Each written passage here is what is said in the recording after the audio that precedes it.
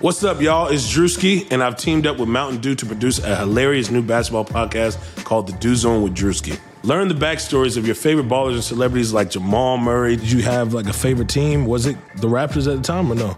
Was the Raptors even started around that time? Come on, bro. I ain't that old, fam. You talking like I'm 50. Taylor Rooks, Asia Wilson, and many more. You won't want to miss this. Listen to The Dew Zone with Drewski on Apple Podcasts, Spotify, and wherever you listen to podcasts.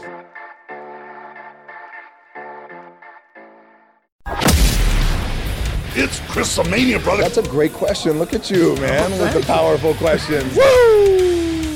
This is the Chris Van Vliet Show. Chris Van Vliet Show.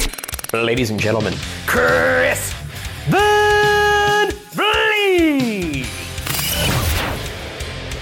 Greetings and salutations, my friends.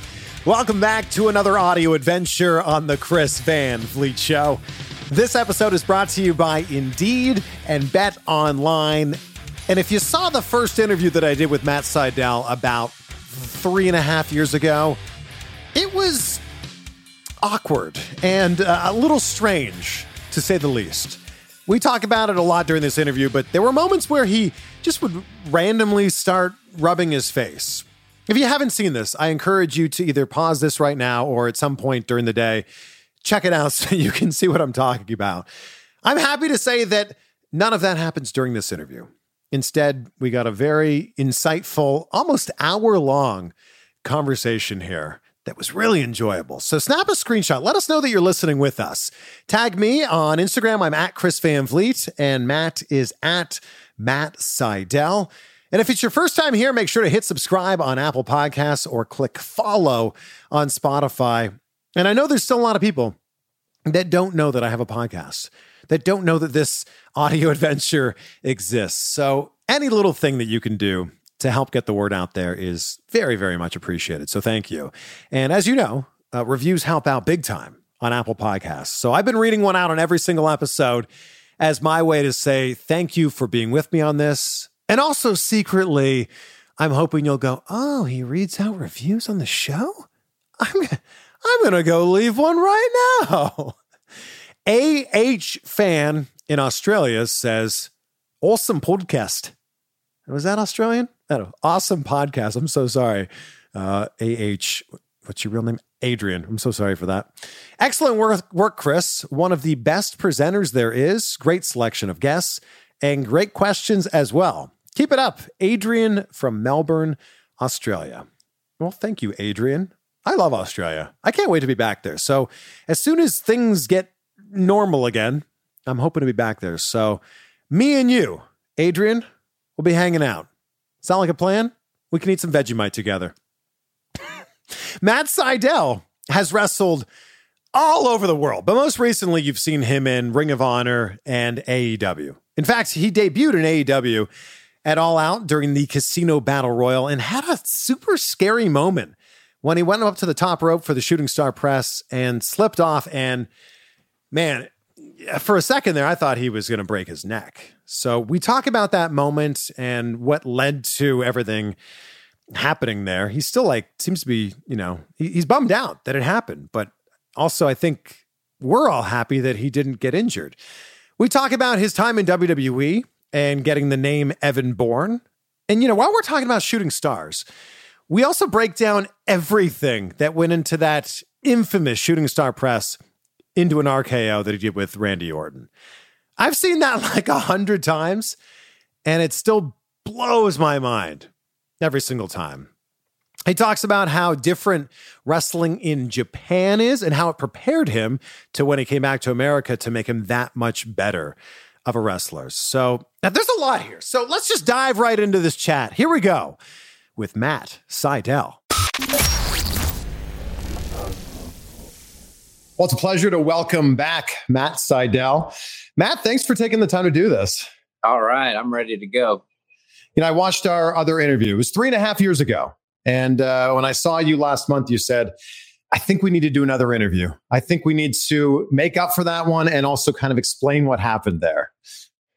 Yeah, well, I really wish I could remember 3.5 years ago and exactly that. I just remember a friend of mine watching that interview later and saying, Matt, are you okay? Are you doing all right? Like they were just sort of thinking, that maybe I hadn't been getting enough sleep. And I think that might have been the case in that interview. And, it's when you do these interviews, I sort of just say yes to anybody who asks me to do an interview. And even if it's maybe at a time that's not ideal for me, like minute as I'm trying to figure out a wrestling match against 4 guys that I haven't wrestled and going on in a minute. So it's just one of those ones where I wasn't exactly sure what to expect. And when you don't know what you're walking into, sometimes it's not the best interview. Well, in your defense, I met you that night. We were at Ronin Pro Wrestling in Pembroke Pines, Florida. I met you that night and said, can we do this interview? You said yes. And then we decided we'd do it during the intermission. And you were in the main event. So we did it during the intermission. But while we were doing the interview, the show started back up again. Just feel like you were antsy. You were ready to get out there and work. Yeah. I mean, if you catch me the night before I leave on a trip to wrestle, I have horrible anxiety already. I'm running through a million scenarios in my head. What's going to happen? Who's picking me up? Where am I going to stretch? Where am I going to eat? Where am I going to find a bottle of water? Do I have to so I'm running through all those things in my head. That's the night before. And then as you get closer, like on the show day, I'm just only thinking about, this. I just put an intense amount of pressure on myself for every match, for every performance. And this was no different. And when you don't have what you're going to do in the main event, which I have an obligation to all those fans that paid to see me, to deliver a match that not only that they expect, but something twice as good as that. And in this case, basically, we still didn't have a match ready. We had no match planned. We had nothing in the can. And then after intermissions, there's only 3 matches and you have to go out there. So we'd have to figure out spots, commit them to memory, go out and perform. But, I don't regret taking the opportunity to speak with you because, here we are now, a few years older. I think we have a lot of similarities. So, that one didn't start well, didn't end well, didn't have a good middle. Hopefully we can fix the beginning, middle, and end on this one. Well, we're off to a great start already, but I'm curious during that interview, you kept rubbing your face. You were rubbing your face. What was going on? That's me when I'm frustrated and annoyed. I think right away when you started the interview off, you called me Evan Bourne or whatever. And I was just like, this guy, I told you my name's Matt. It says it on my jacket. You can't call me by my name. It's like Muhammad Ali did. He took it a lot more personally than I did. I said, and I tried to kind of curve things back to the moment at hand, because if you're asking me about Evan Bourne, that's like a whole different mindset I'd have to step into. And really, I was only available to talk as myself at that time, and trying to have me walk back through this time machine. Well, it just wasn't a great time for me to be able to do that. Today we can go back, and if you wanted to start on my backyard wrestling days and work our way up, we can talk through everything, because I'm in that place. I'm not literally trying to think of duck one, kick him in the head. What am I going to do after I do that? Can I hit the shooting star press tonight? Can this guy take a double knees off the top safely? And actually 3.5 years ago, I was really, really injured, to the point where I shouldn't have been wrestling. I think I'm not the only wrestler who does this, but I definitely have done it more than I should in my life, where I have a neck injury and a shoulder injury on top of my pre-existing foot injury. And so I have just this living in a world of pain and trying to figure out how I can wrestle and survive. So that was sort of a survival mode, survival mindset interview, where I was just trying to bang out a quick interview, go back and do my work. And then I was just like, all right, this is not going how I wanted it to. And in interviews, I tend to just show my cards, just like I do in a wrestling match. When I'm mad, it shines through, because there's plenty of moments in my life where I try and be really zen and approach things in a non-reactive form. But when you're wrestling, you have to be in a purely reactive state of mind. So however I'm feeling on the inside comes out. A lot of times I'm just kind of more quiet and chill, and I feel like I'm sort of both that can't be shook. But when it comes time for performing and when things are wrestling related, I'm just so all in. It's like I'm wearing my heart on my sleeve. Have you always put this much pressure on yourself, or is that just something since becoming a pro wrestler? Yeah, I mean, I was whether it was getting good grades or whatever it was, I just didn't feel like mistakes were acceptable. And when I got into wrestling, I was very undersized, very much picked on, abused, smacked around. And basically told I didn't belong. So I always felt that I couldn't give anyone an excuse to tell me I didn't belong, which meant having flawless matches, being the hardest worker, working your job, going to wrestling training, then hitting the gym before you have that last Muscle Milk protein shake before you go to bed. That was me in the early days of protein and when Muscle Milk came out. It's like it was just an obsession. And I still have that. When I started to wrestle for Dragon Gate in Japan, I had a lot of pressure on myself already, but then I got to somewhere where the standard was higher than anywhere I'd ever been. There were no hesitations. There were zero mistakes. I mean, it was unacceptable to the company, to the boys in the back, for there to be any hesitations during your performance. It had to be flawless. And so that has never left me. I mean, I can still remember moments of hesitation from matches 8 years ago when I can't remember anything else. I just remember that one time where I wasn't sure. And actually, I can tell you this one time I was, it was after I left WWE, I went back to wrestle for Dragon Gate. Yeah. And we were wrestling in Kyoto, which is like this very spiritual town in Japan. That's where all their temples are. And we wrestled at a building called KBS Hall, which has like a 50-foot stained glass mirror, like it looks like a cathedral wall of stained glass. You've probably seen it in some Japanese magazines. A lot of companies wrestle there. Anyway, the building has some spirits in it, and we always get blessed before the match by the owner. They throw salt on you, and they kind of do a thing to make sure that the spirits are with you. And I'm wrestling Ricochet. My brother Mike Seidel's on our team. And like, it's time for the moment where I'm going to get tagged in is coming really soon. And I look over to Ricochet. I'm like, what am I supposed to do? I have no clue. I have no idea what we're doing. And he's like, okay, first I said, no, wait. I'm just going to go with my gut. I stopped him. I said, I'm just going to go with my gut. I get the tag. I jump in there, just like essentially no clue what's happening, and just start running. And then it all just came to me right away. Boom, boom, boom, boom, boom. And at Dragon Gate, it happens twice as fast as, maybe 3 times faster than things happen at WWE. And I just came in there, and it was just, I just switched off my thinking mind, let the open mind walk in there, and I just went with it. And luckily I didn't mess up. But it's those moments where you're just like thinking too much that you kind of walk into these mistakes. I feel like the spirits were with you in that story. Yeah, absolutely. Like, I really do feel like the universe supports me in a lot of ways. That one in particular, like, that was kind of when I was beginning to get really deep in my spiritual journey. And I did like a strong meditation.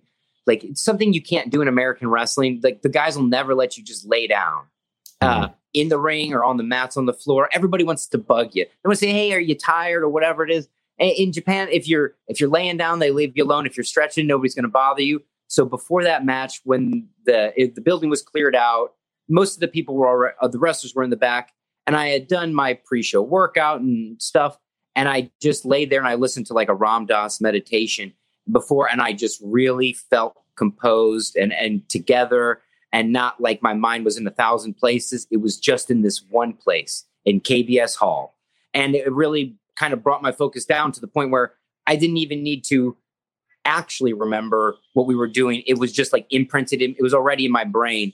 And it's just one of those ones where I have enough trust in the universe to just lean in and go for it. Is meditation part of your daily practice? In a way, yes. I mean, I wish it was much more of a daily thing, but even if I'm not doing a long meditation, I'm doing a walking meditation, or I'm thinking of my breath. Like, anytime I do these long drives up to AEW, I'll just try doing like 10-second inhale, 10-second hold, 10-second exhale. And that's not really a meditation by any real definition, but it is in a way in that, like, your mind's you're just focused on on essentially nothing, which is just breathing, but like controlling my breath and then getting into a rhythm where I'm not thinking about what the anxiety that can happen when you're trying to project. When I get to AEW 4 hours from now, who could I be wrestling and what kind of moonsault am I going to do? You just can't think about that because it'll just get you all tense and anxious. And that being tense actually makes you tired. And being tense takes away your energy because you're clenched up, you're holding in. It happens in wrestling matches. It happens in life. When you get tense, you're just not as able. You don't have the resources to dedicate to your mind-mouth connection. you're too busy. Your body's taking up all the energy. And that's where your breath comes in, and your breath can just breathe it out. So, I mean, when I'm in those tough spots, I just remember to breathe. And I think when I was grabbing my face like this in that interview, if I had done a deep breath instead, that would have been much more beneficial to just being annoyed. Because then you take that energy and you can, it's okay. Like, it's okay to be annoyed with an interviewer or an interviewee. It's okay to be frustrated. The problem is if you hang on to it for too long, if you don't breathe it out, then you can run into the problems. Well, I apologize for frustrating you, and I apologize for perhaps annoying you during that interview, but I'm glad we're in a better spot now. Yeah, I mean, that's not you. That's me who, like, that's my problem, not yours. So, I'll take full responsibility for bombing that interview. Just what makes me more upset is now people might go back and rewatch it. But so just stick with this one, folks. We'll get into whatever we want to get into. But yeah, we'll stick with this one, please. All right, so it may look a little bit different. We switched over from one streaming service now over to the much more stable Zoom here. And Matt, you mentioned traveling up to AEW, and it was such a nice surprise to see you as an entrant in the Casino Battle Royal. How did that come together? Yeah, I mean, it was a really nice surprise for me because I had just finished filming the Ring of Honor Pure Title Tournament in Baltimore for a whole week, and sort of thought my next booking wouldn't be till this October set of Ring of Honor tapings. And sure enough, I got a phone call basically the night before the pay-per-view and to see if I was available to work. And it sounded like an awesome spot. So yeah, I mean, it just was just done old school style. Hey, give me a call and I'll be on the way. For the last 2 years, since I left Impact in 2018, I've spent basically the last 2 years just trying to be healthy, be strong, and be ready for when that opportunity comes. And I sort of felt like that's what I've been putting into the universe. I've really been working towards it, even though it's not like I didn't go on podcasts and say, oh yeah, my goal is to be in AEW, because that's just a little more revealing than you want to say. I mean, but really it had been like a focus of mine. Like it had been a huge, of course, now you're going to hate me, Chris. My thing just said 20% battery. Oh my God. I'm gonna figure out a way to locate my charger. When it tells me 10%, I'm gonna take a 2-second break, run, get the portable charger, plug it in. We'll be good. Okay. I promise. Okay. I'm sorry. I was talking about AEW. Yeah. And that came about because this is an organization that started basically on the principles that have guided my entire career in wrestling, which is that everything that got us in the past of wrestling is amazing, and we're so thankful for all of that. But it's really time to feature the forward thinkers in wrestling, for wrestling to be more of an open thing than a closed book, for there to be less rules and more creativity, for there to be collaboration instead of just like a top-down hierarchy of how things go. And AEW is just like a federation out of my dreams. So when I got that call, I was like, absolutely. I was just so excited. And it's one of those moments where it's like, oh, there's friends I haven't seen in 4, 5, 6 years that I'm going to get to hang out with on Sunday. And that in and of itself is super exciting, let alone to like debut on pay-per-view, which is huge. So you're not exclusively signed to anywhere right now? Correct. I am a free agent. So this is why we can see you on Ring of Honor, and then we can see you right after that on AEW, and then back to Ring of Honor.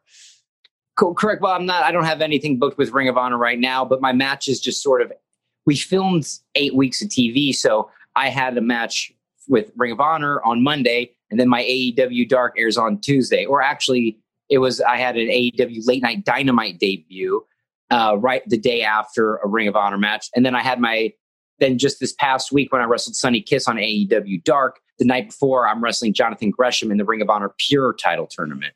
So it was pretty awesome for me to know that, during the pandemic, there was no work. I had zero work. It was very challenging. I was just holding on by a string there, by a thread, a thin thread. But I just was dedicated, and I really just believed that there would be we'd be able to come out of this, and I would be ready. And so just during the time off, I was making new gear for myself. Me and my girlfriend make all my costumes here ourselves at home. So we were working on new tights. We were working on new knee pads. We were working on all this stuff. And then the Ring of Honor thing didn't come. It was only maybe I had a month ahead of time that was booked. And then the AEW thing, I had to be ready the next day for it. So it's just one of these ones where you wait and you wait and you wait. But when that red light goes, you have to be ready to jump. And so I was just really proud of the work that I had done in the dark. And now we get to bring it and show it off in front of everybody. Because I've been working really hard on all sorts of, the preparations to wrestle, but also at my wrestling school. I have a little dojo in Clearwater called the Sai Dojo. And I've just been putting in extra work there. And so when I get a chance to wrestle now, I'm just, my comfort level in the ring's higher. My skills are sharper. And I just felt like I couldn't have a better time to get these huge opportunities. Even I've done a lot of things in wrestling, but you have to understand, as a wrestler, I've had 20 years of wrestling, thousands of matches. The shows I want to be on are the shows I want to be on. Mm. And AEW was the only place that I hadn't been to that I was just really wanted to be a part of. And since I've been doing work for them for almost a month now, after this last Wednesday, I was so fired up on just wrestling in general, not just my matches or my performance, but just the state of the business in general.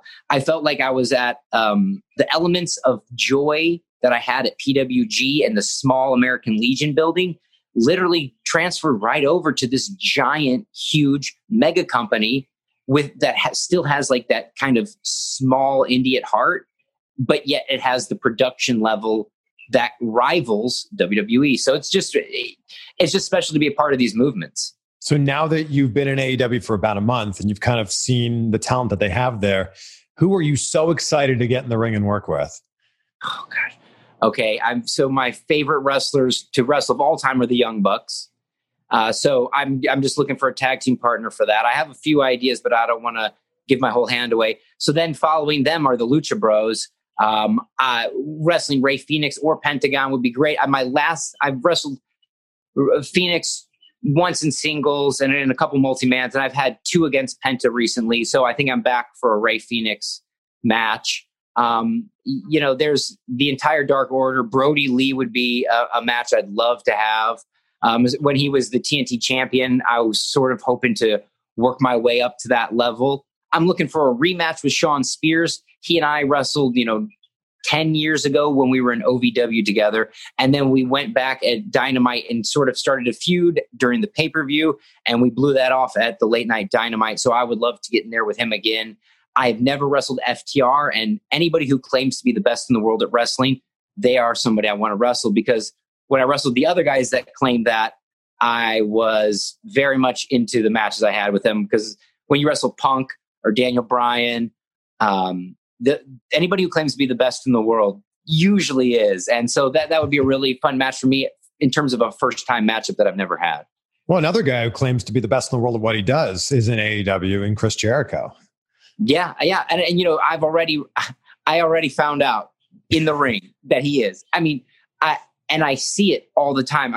With Jericho, he just has this ability to have fun in the ring, he has a charisma that's unmatched, and he can back it up with wrestling.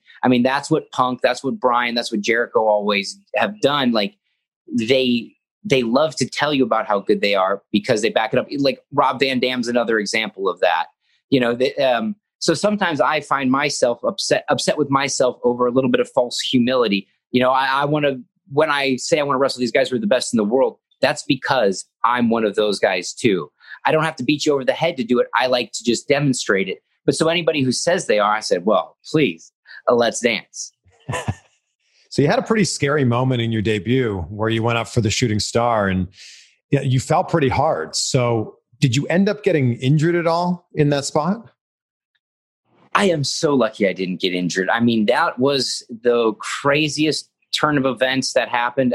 I can say I've jumped off that rope thousands of times, and 0 times have I had a slip like that. 0. This was the first one. This is also the first time there were fireworks exploding in the background, and there's a million excuses, but I'm not going to take them. That was it just didn't go well. But what did go well for me was, like I said, the universe had my back on this one.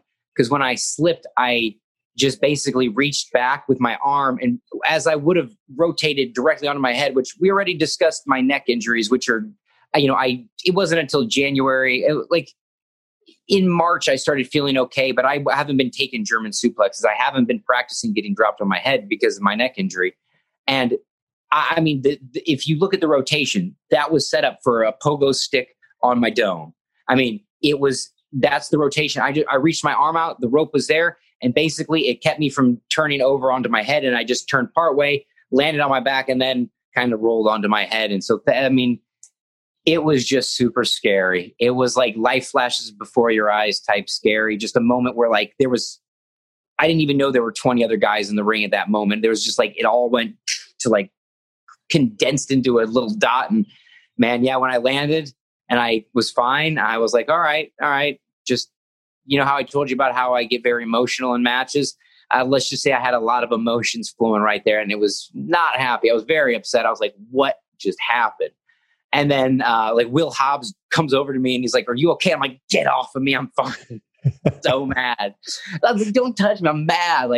Oh man. Yeah. And then what I did is I laid there because it sounded like everybody thought I was hurt. So using my wrestler instinct, I laid there and marinated it. And because I'm in the ring with guys, like I said, who I haven't seen in tons of years, but have been there through my career since day one, like Frankie Kazarian, who's the guy that picks me from the ground and brings me back, who restores me to the moment that I was trying to have. It's Frankie Kazarian. He's there exactly when I need him. Perfect timing. Looks at me in the face to check and see if I'm okay. And as soon as he gives me the look, I know he's ready for me to fire up on him, because he's not beating me up. He's giving me a chance to take my moment back. Mm-hmm. And even though nothing will ever take the attention back from that, I was able to keep going. And the match was able to keep going, and we just moved on. I mean, in wrestling, there's nothing else you can do other than pick yourself up.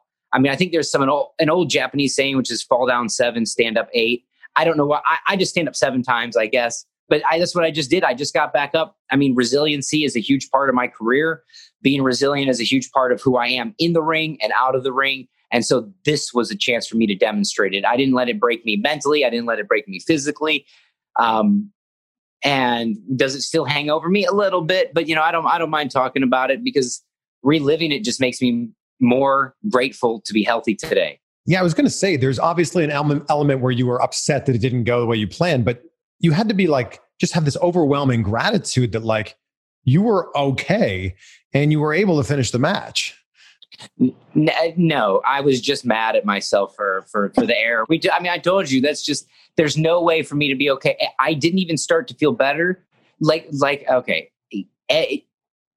where you wrestle in companies, it matters to the fans, but as wrestlers, what matters is who's in the back and who are the guys in the locker room with. And so that company loyalty is important, but also my loyalty has always been to the other wrestlers, to the guys who taught me. And when I got back from that match, Christopher Daniels grabbed me and gave me a short little pep talk, but that instantly alleviated my deepest, darkest fears and just put me more on a level playing field. Then more people backstage, hey, just made me feel better about it. And that's really what made my heart stick in AEW, was how these people took me from my moment at my true, at my lowest. And when you're down, in wrestling, there's plenty of people that will kick you. But I felt nothing but being uplifted. And then that evening, the guys just continued this, and I just was able to rejuvenate some old friendships. And yeah, I felt better after falling than I did before. And I mean, that would never happen anywhere else, because I wouldn't even listen to people telling me to feel better. I would just tune them out and be like, no, I deserve to be mad at myself over this. I deserve to feel bad because I shouldn't have slipped. But the cooler heads and the wiser men in this business prevailed, and they got me to the point where when I drove home, I didn't spend 4 hours driving home just hitting my head into the steering wheel the whole time. I just let it ride. I just said, you know what, I'm going to come back next week and this one, and I'll have another match under my belt, and I'll be just as mad about the mistakes I make in that match than the ones in that match. I just try not to give it more weight than it deserves, but I have to tend to it, because otherwise I don't want to just suppress it and then it always hang over me. So this was a chance by talking it out with the other wrestlers. That really made me get over it in a much smoother and easier way. It's that there's not a single person on this planet that would look at that and go, "Oh man, Matt screwed up." Like it was just a freak accident. Yes, it's an accident, but there's only one person who can screw that up. It's the person doing the action, doing the jump. So, I mean, like there's, whether it's fans or wrestlers, but it's fine. It's okay to think that. But wishing that I had got hurt or something, that's demented, or most people were just, everybody I met was just happy I was okay. And that's great. And what really made me happy was getting another opportunity. And really the next opportunity I got in AEW was to be on the late night Dynamite. So I wasn't sure if I'd ever, you got to work your way up to being on Dynamite. You got to work your way up to being on live TV. And they put us right out there with a live Dynamite. And me and Shawn Spears had a main event. We went long. I mean, we had a full slobber knocker of a match. It was no introduction match. I mean, they put me right back in deep waters to see how I would perform again. And that was an opportunity I jumped on, I seized. We had a banger, just what I was looking for. And that redemption felt so good. That redemption felt real because I felt like I got a chance to show who I am and what I can showcase. However, I will still say I'm still good at battle royals. Like I will do a battle royal. I love them. I'll take another chance. Maybe I'll be an early entrant than the surprise entrant. But, getting a chance to have that singles match with Shawn Spears was a great redemption. Even though sports may have taken a little bit of a break in 2020, your business didn't. You have to keep moving, and that makes hiring more important than ever. Indeed is here to help. Indeed.com is the #1 job site in the world because Indeed gets you the best people fast. Unlike other sites, Indeed gives you full control and payment flexibility over your hiring. You only pay for what you need, and you can pause your account at any time, and there's no long-term contracts. Plus, Indeed provides powerful tools to make your search that much easier, like sponsored jobs, which are shown to be 3.5 times more likely to result in a hire. With 73% of online job seekers visiting Indeed each month, Indeed is going to get you the important hire that you need, just like they have for over 3 million businesses. And right now, Indeed is offering listeners of our show a free $75 credit to boost your job post, which means more quality candidates will see it fast. Try Indeed out with a free $75 credit at Indeed.com/Blue Wire. This is their best offer available anywhere. So go right now to Indeed.com/Blue Wire. Terms and conditions apply. Offer valid through December 31st. And the wait is over, my friends. We finally have football again. Now, you may not be at a game this year, but you can still be in on the action at BetOnline. BetOnline is going the extra mile to make sure that you can get in on every possible chance to win this season. From game spreads and totals to team, player, and coaching props, BetOnline gives you more options to wager than anywhere else. You can get in on their season opening bonuses today and start off by wagering on wins, division, and championship futures. You can do it all day, every day. So head to BetOnline today and take advantage of all the great sign-up bonuses. Don't forget to use the promo code BLUEWIRE at betonline.ag. That's Blue Wire, all one word. BetOnline, your online sportsbook experts.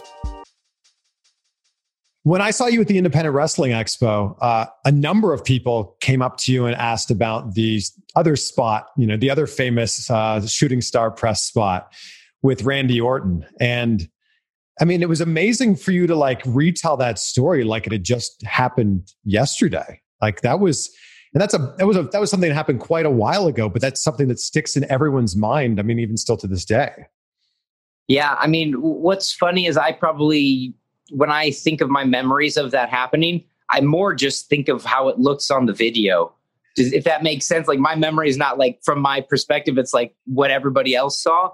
But I mean, like I was saying, to me, that's what I'm going for every single night. Like that's what I'm trying for. Sorry, guys. We got a cameo there. Yeah, should be in. It's Friday. We do gifted class, so usually it's pretty easy, but second grade's not easy for anybody. Hi, Leo. Hey, Leo.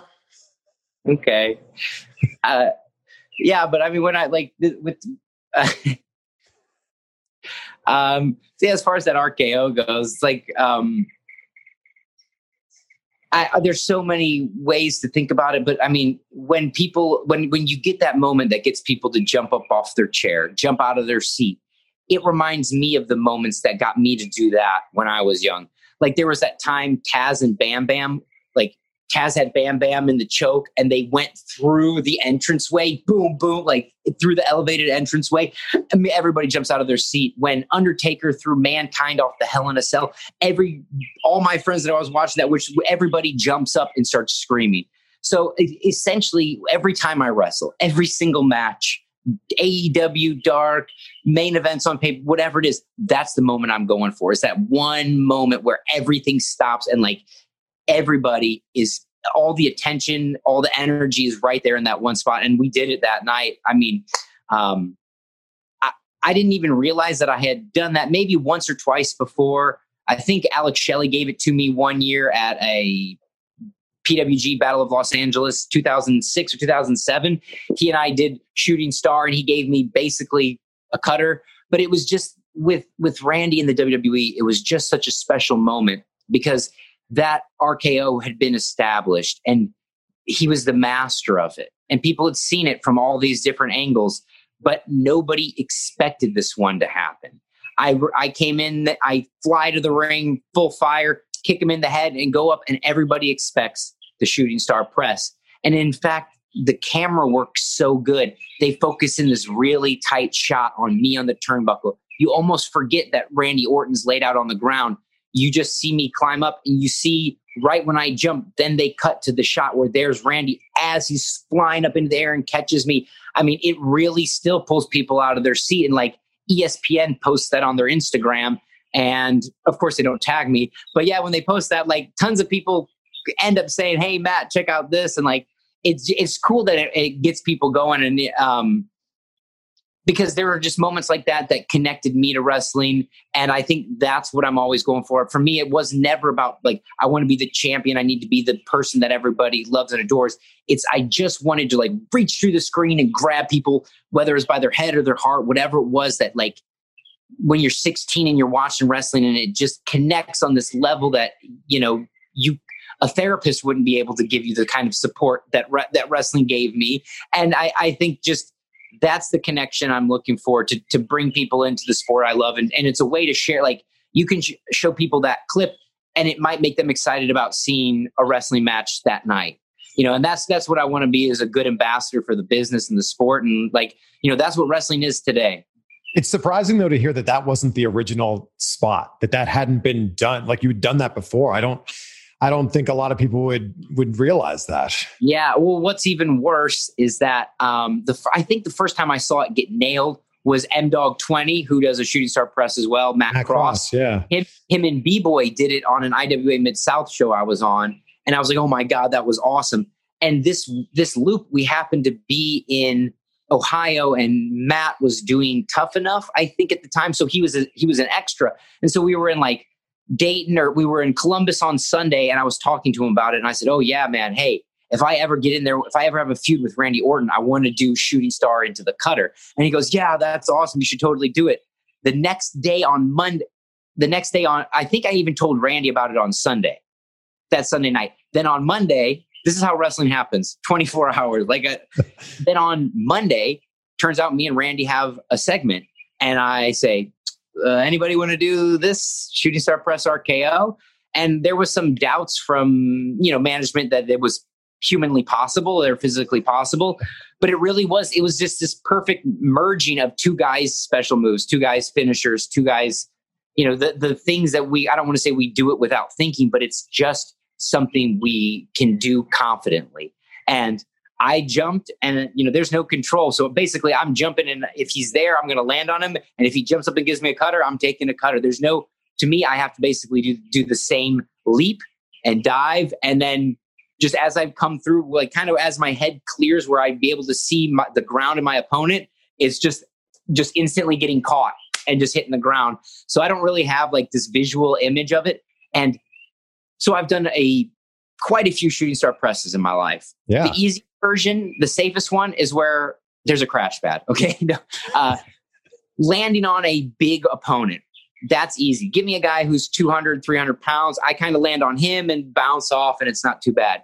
The worst landing is going belly out and just smacking, like doing a belly flop into a pool. But instead of a pool, it's a wrestling ring, which hurts a lot more. And then so this one was, I would say, like the highest level of pain degree, because I also had the extra downward gravity of it. But I did land basically what would be the best way to land it. You just belly out and eat it. And that's why I just laid there after. Sometimes I have a lot of energy and I'm selling very energetically. On that one, I just ate it and there's no wind left in me. There was nothing. So I just laid there like a fish, like all. Did Randy think this was possible when you presented the idea to him? Yeah. I mean, basically he didn't even hesitate. He's, oh yeah, it'd be cool. Like if we could do it, like, you know, and I just said it's possible. And it's really like, it's a challenge for him to like jump up at the right time. And it requires a very high level of athleticism and timing. But like Randy's not like, that's not going to be hard for him. He is athleticism and timing. So it was, it just all fell into place that one weekend, like right there and wherever it was, Ohio or so, you know, for me, it's like, it doesn't matter where it happened or when. It's just that we did it. And like, I gave the fans something to remember, because once I do it, for me, my pleasure is in the doing it. I want to paint this picture. I painted it. Me and Randy painted it. We signed off on it. And now it's for everybody else. It's yours. If you want to GIF it and like put a little dead fish instead of me doing it, or people want to turn it into, it's for them. Like we make this art for everybody else. The making of it is where that's where I'm myself, my highest self, my best self. But after it's done, it's for everybody else. So that's the same way when I slip on the rope, like that's not what I was trying to do, but now it's for everybody else. I'm not going to get too hung up on it anymore. But if people like make me relive it and rehash it all the time, I'll be okay. Did you guys practice this? Like, did you go over this, or was what we saw live was it? Yeah, I mean, what you saw live was it. I mean, there's really no way to practice. I mean, I can't belly out like that in practice. Hey, buddy. It would be too dangerous. Hey, Leo. Hey, pal, can you give me just a minute? Go back to Miss Stefanko's class, would you? Yeah, he's a good student. Education's number one. It's okay. So no, there's really no way to rehearse it. I mean, Randy had to I wanted to see, see how he'd get up for it. But I mean, there's no way to walk that through. But we did, I think there was like something for the cameras. We may have done something so that the way they can get the cameras right for it. And the truth is, this move would not have had the same impact if it had been filmed differently, if they had different camera angles, if they had done. So like wrestling is really important, but I've always thought that the wrestlers, as the boys, we do our jobs. We have bangers every night, live event on TV, we kill it. But there was something lost in the translation to the viewers. I don't know if you were a big ECW fan, but was that like of course. But there was something about ECW that made it feel more raw and real and brought it home to you. And so I think we connected with it. It involved us a little bit more. And I sort of think sometimes the WWE shows you the whole picture. So sometimes you see everything. And so that's almost too much. But when you narrow the frame, they narrowed the frame right on me. So all you're thinking is Airborne's going to jump. He's going to jump. And you forget that Randy's there and he's not unconscious. All he did was take one kick.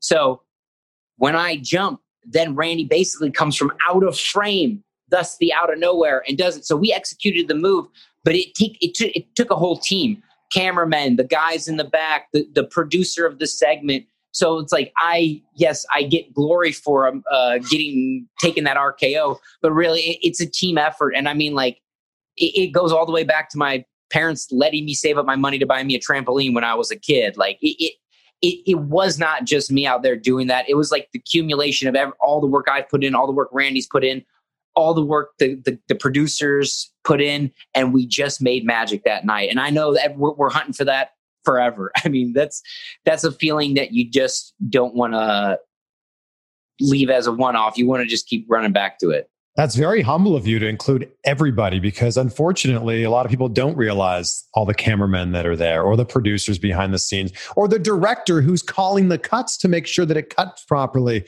That's really great of you to be able to show that appreciation to all of them. Yeah, well, I mean, like it's something that I really study, like media and its effects, and like the difference between TVs and movies and how things are shot. And it's beautiful. They have these super close-ups. So you didn't just see me after I took the fall. You didn't just see my body there. You saw my face. And then it goes to Randy's face, and he's in this wild celebration. And it's an energy that people pick up on. I mean, there's always these things. We talk about psychology in wrestling. We talk about these, but it's all underneath the surface. It's like these real raw feelings that wrestling's able to elicit and people connect with. And like when you can surprise people on TV, and it's not a horror movie and you're not scaring them with gore or like just disgusting violence.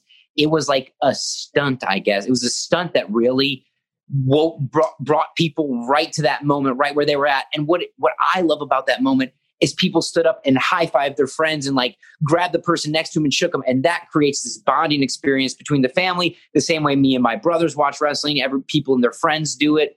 It's like, that's what's special about it. Like me doing a flip, I can't pat myself on the back too much for it. But to create a moment where like families still like laugh about it, like, you know, maybe they did say, oh, he flopped like a fish. Isn't that funny? Oh, fishy born. So, you know, just whatever inside joke you can create from that. Yeah. That's what's special about it. Like when me and my brothers still do D'Lo Brown promos. I mean, like D'Lo Brown might not have been as big of a star as The Rock, but to us, it felt like he was. To us in these moments, it's just as deeply connected as a guy who sold millions of dollars in merchandise. And so that's why it's like, if I don't sell $1 million in merchandise by doing that match, like it to me, it's never been about doing it for money. I still can't believe people pay me to wrestle. I mean, I've been working hard at it, so it makes sense now, but my whole career, I thought I would have to work a regular job and just wrestle as my hobby. And just the fact that I was able to turn what I loved into what I do to get paid. And then to like have a moment where the collective world of wrestling's eyes are on me. Like I'm just a kid. I just grew up in the suburbs in St. Louis. Nobody ever told me I'd be anything special or do anything monumental like that. And it's wild to go back and think about that I've had this sweet effect on pro wrestling. You absolutely have. Look, I want to be very respectful of your time. I know that you have some kids you need to teach, but I want to ask you before you go. Matt Sydal is so vastly different from who Evan Bourne was. Where did the idea for the name Evan Bourne come from? Okay, great question. This is another answer that if people think things in wrestling are these nicely laid out plans with 6 months planned out for this, it was not like that. I was in WWE developmental, and I had gone from Ohio Valley Wrestling. I went from Dragon Gate Pro Wrestling on a Friday night, Ring of Honor in Chicago on a Saturday, and then Sunday, pack up my bags, drive to Ohio Valley Wrestling. Go in there. That place was just insane. Craziest egos, a bunch of wild guys, like people, Wild West Wrestling, old school Southern wrestling. I'm there for 5 months. I work my way up. I'm like OVW champion.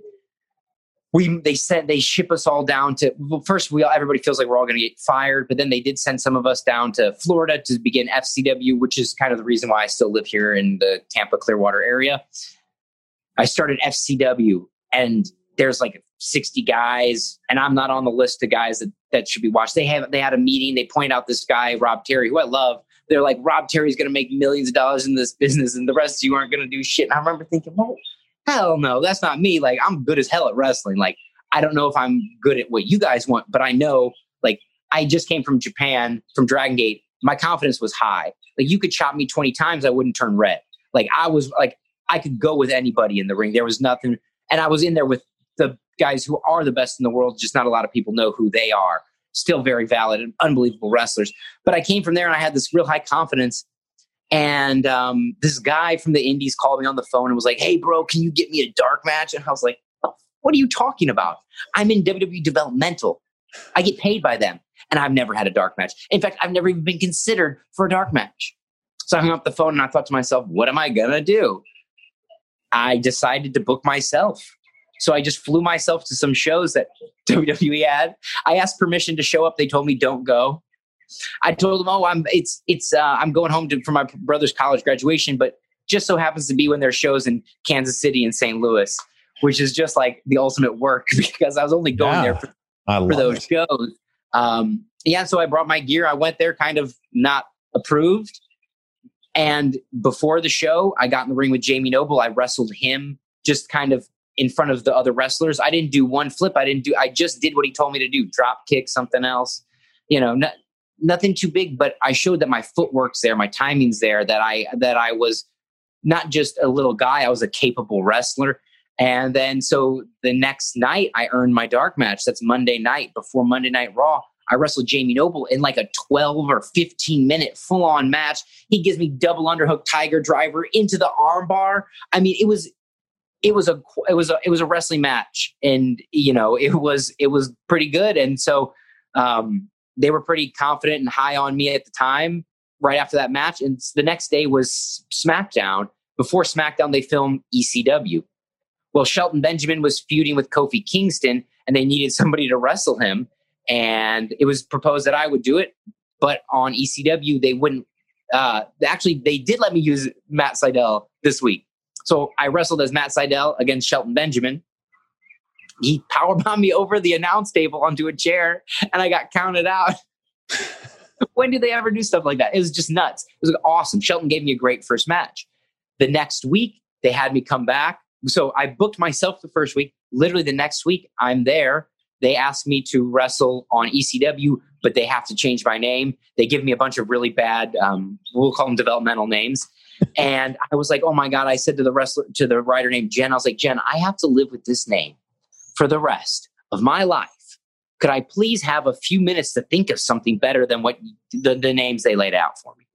And she goes, yeah, 5-10 minutes, we need a name. That's it. And I'm like, what do I do? So the bet that I knew there the most was Punk from our time at IWA Mid-South. And he was always kind of there for me and looked out for me. I said, Punk, what do I do? They're telling me my name should be Jason Jordan or something like this.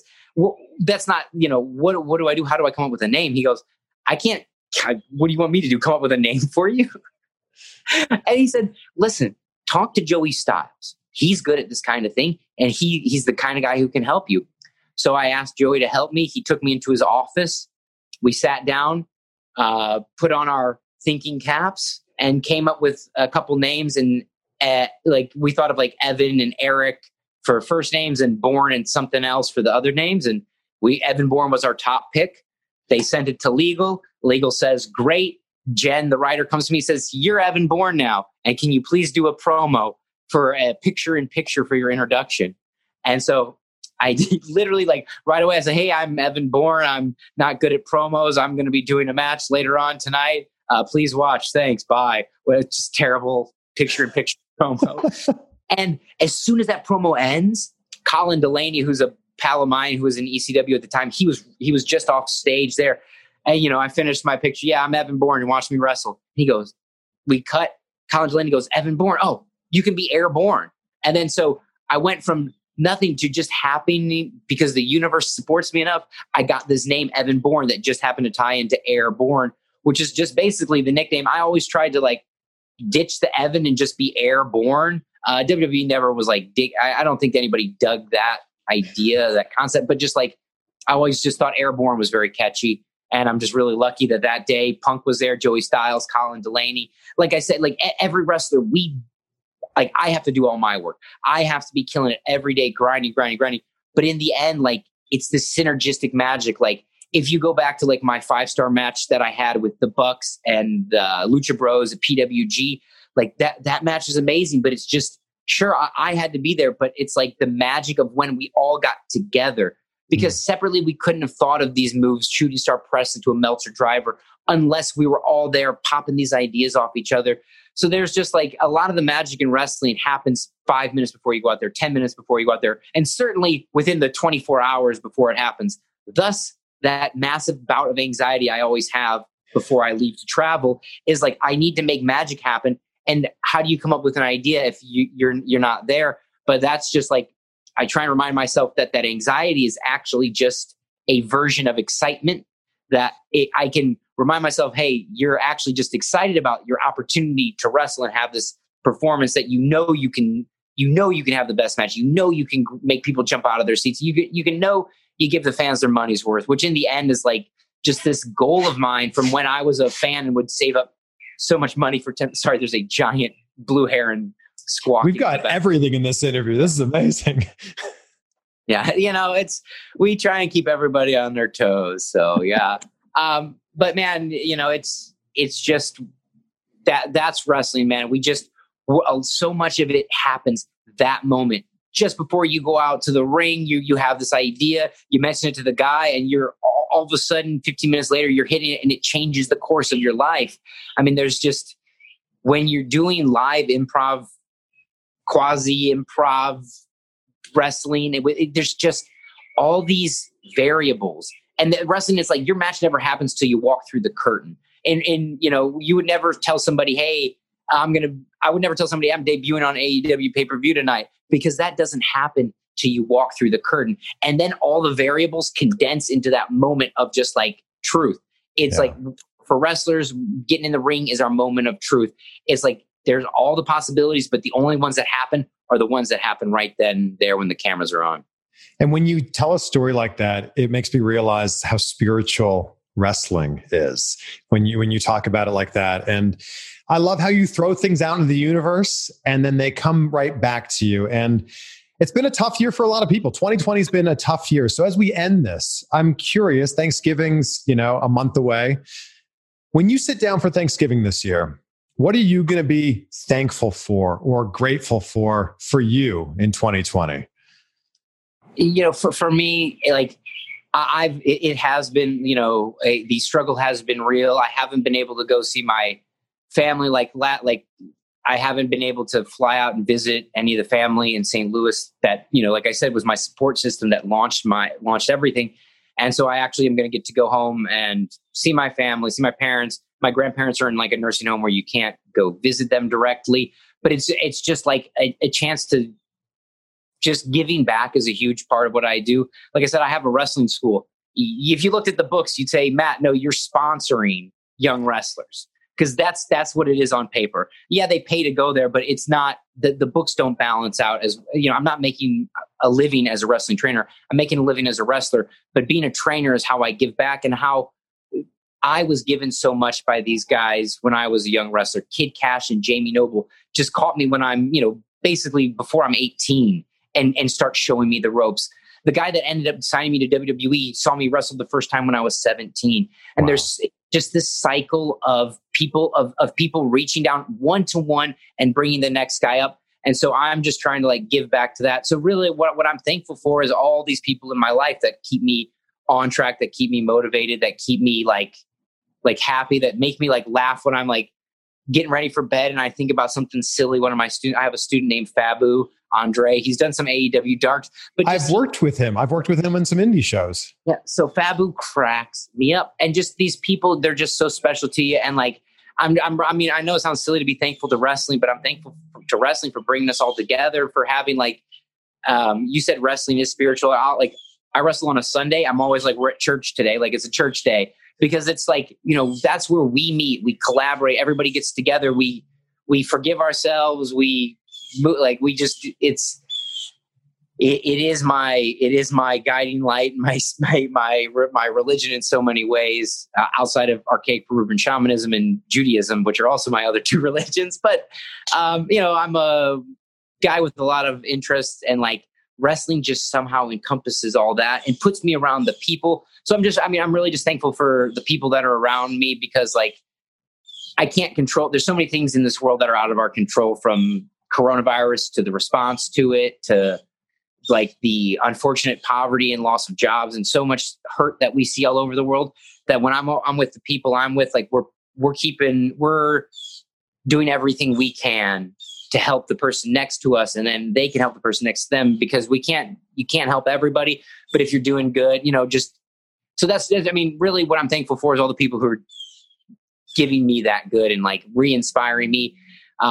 So many times in interviews I get asked, who inspired you when you were a kid?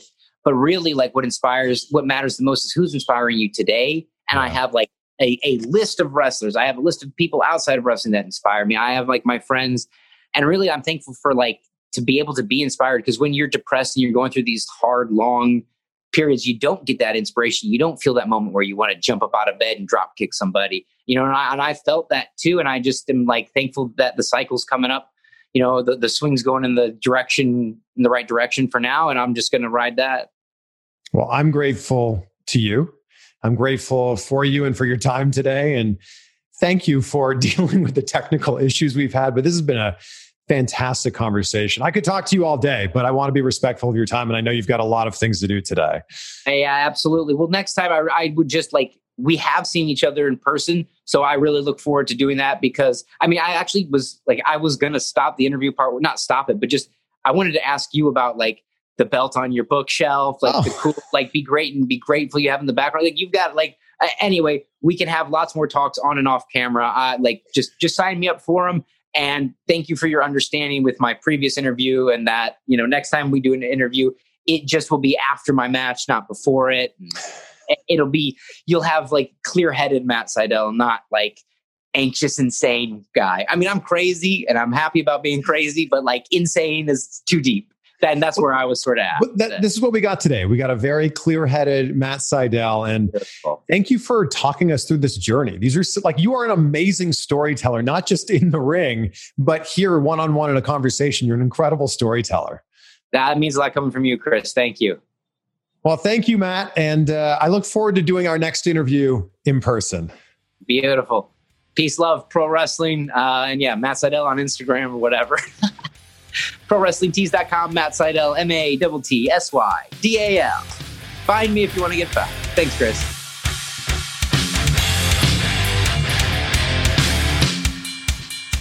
Well, there you go, my friend. A much needed upgrade from the last interview with Matt Sydal, which of course you can check out on YouTube if you haven't seen it yet, or if you just want a refresher of it. Yeah, it's there for you.